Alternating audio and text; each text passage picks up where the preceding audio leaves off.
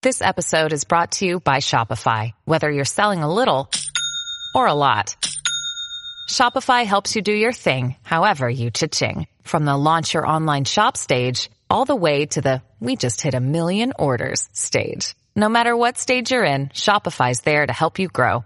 Sign up for a $1 per month trial period at shopify.com/special offer, all lowercase. That's shopify.com/special offer. Hi, this is Lee Merriweather, and you're listening to TV Confidential.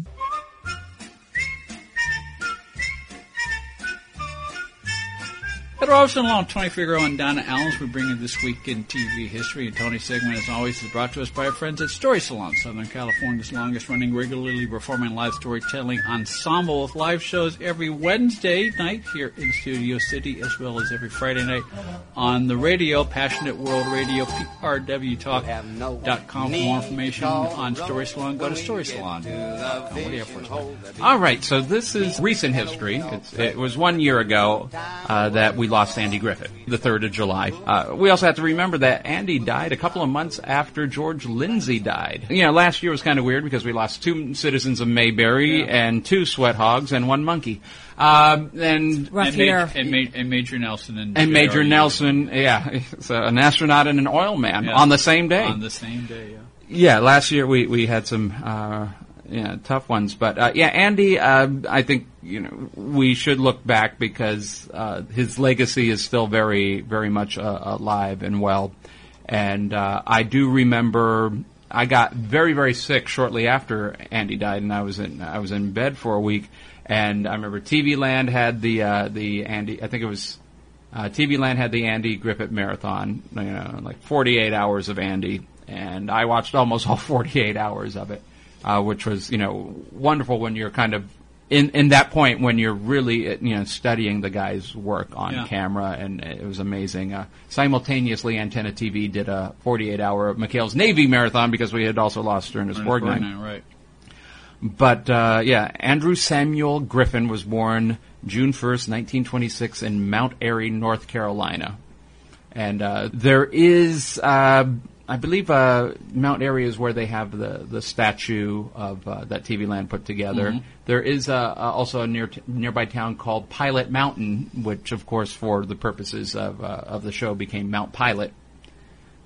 But you can see the influence of North Carolina, and obviously Mayberry is North Carolina. But he majored in music at the University of North Carolina at Chapel Hill. He graduated in 1949. He taught school. Probably was a great inspiration for that short-lived The Headmaster. He taught school for a while, and then he did stand-up, and what it was football. Yeah, and he had several routines like that, and you see in the very first few episodes, you see a lot of that stand-up persona come out, kind of like you saw with Cosby. Right. That when he was trying to explain something to his son, it would be a comedy routine. He was more or less doing one of his routines. He was doing one of his... Yeah, Andy started that way, explaining like the shot heard around the world, which is one of my favorite Andy moments from the Andy Griffith Show that was early on. But yeah, he did what he was with football. He also did his version of Romeo and Juliet, and some great stuff. It's out there. There's recordings of him actually singing the theme song, which is called The Fishing Hole. Right. Mm-hmm. So you'd find it there. Yeah, take down the fishing hole. Take down the fishing pole, meet you at the fishing hole. You take the fishing pole to the fishing hole. Yes. Can't think of a better way to pass the time of day. Fresh as a lemonade. Yeah. Sitting in the shade. Yes. Yeah. So there's several verses to that song, by the way.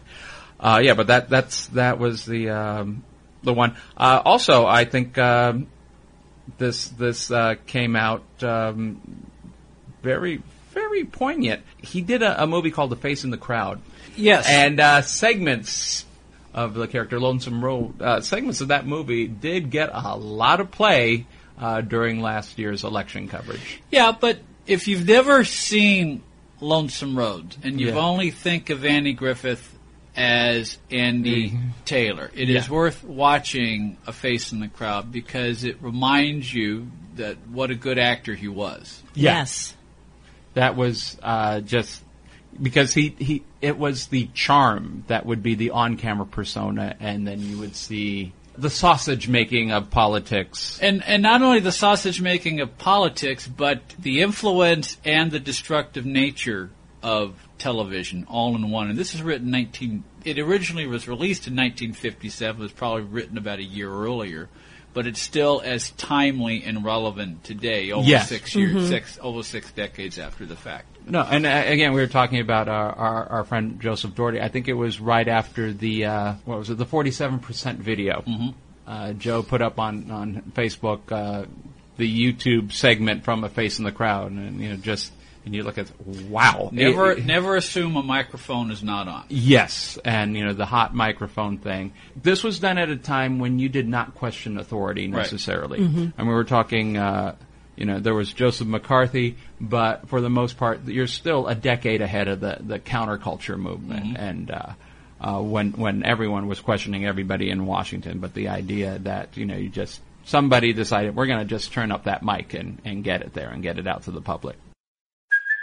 Hey, it's Kaylee Cuoco for Priceline. Ready to go to your happy place for a happy price? Well, why didn't you say so? Just download the Priceline app right now and save up to 60% on hotels. So whether it's Cousin Kevin's Kazoo Concert in Kansas City, go Kevin, or Becky's Bachelorette Bash in Bermuda, you never have to miss a trip ever again. So download the Priceline app today. Your savings are waiting. Go to your happy place for a happy price.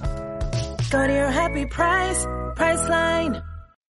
But I would say, ultimately his greatest legacy is Mayberry. At least from, the television standpoint. He was also a gospel singer, but you have a singer, comedian, actor, both comedy and drama, a creative force behind the scenes. But he did create this thing. He describes it humbly as, there's a place where problems can be resolved in 30 minutes. But that was the television landscape of the time. But he created some place that was taking place in the 1960s, but the town was of a different time. Exactly. It was a simpler time. The place was already behind when it was new, if you wanted to look at the timeline that way. It was... I believe he said it was in the 1930s. Yeah. Things moved a little slower, and he wanted to, have that. But he also, not only did he create a place that you fell in love with, but ultimately that place continued on, even though the characters eventually started to go away. Whether Gomer went into the Marines or Andy even left himself. But the town was still able to sustain because you still had a connection to that. Right, and that frame of mind, way of life, or at least that ideal. The ideal, yeah, that's a very good way to put it. I mean, I always remember, George Lindsay had his poem about Mayberry and all the different things that Mayberry meant. He created that, but also it was, not just the town itself, but a lot of times we confuse, the geography with, but it was the people. Right, of and Mayberry. it was set in the South. Going back to an idealized depiction. I mean, it did not poke fun at people at the South. No. All those characters had integrity.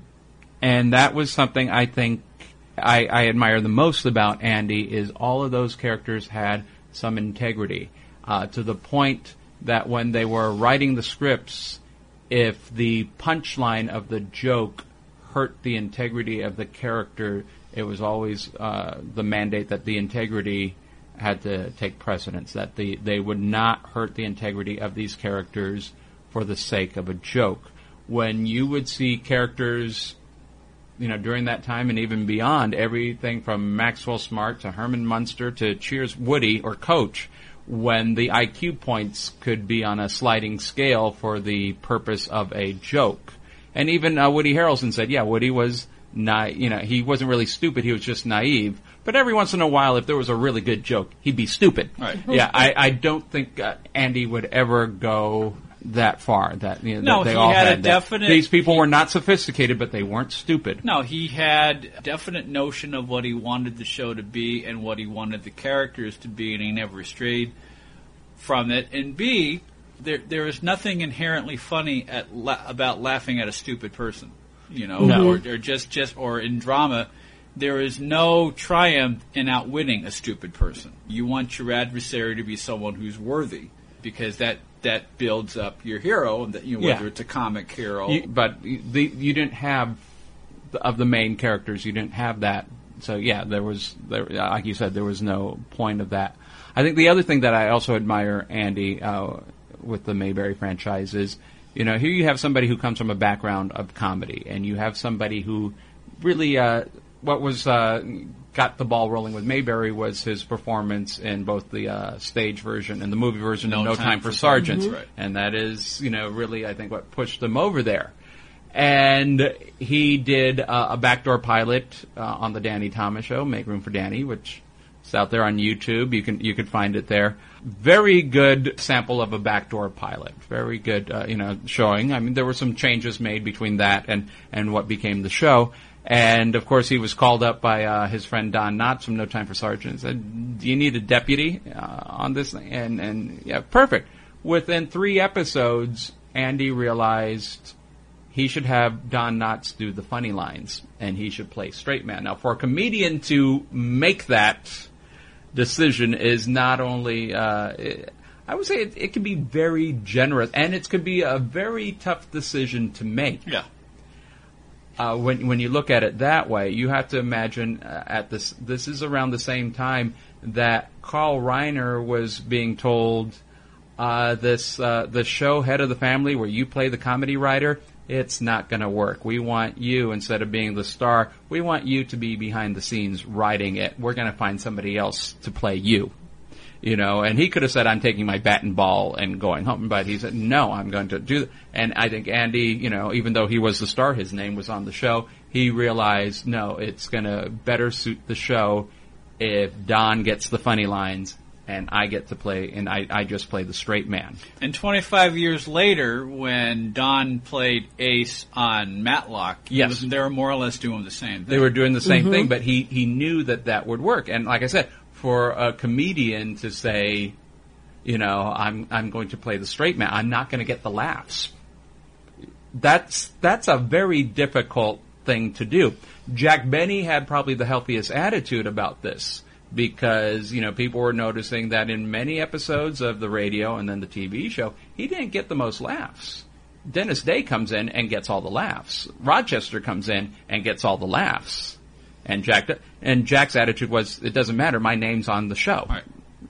My name's at the top. It's my, it doesn't matter, if somebody gets more. And then you would get other shows later on down the line, and you would hear stories about Laverne and Shirley, where they're keeping tabs of how many jokes this one gets versus, and you probably hear that story more often than not, who gets all the jokes.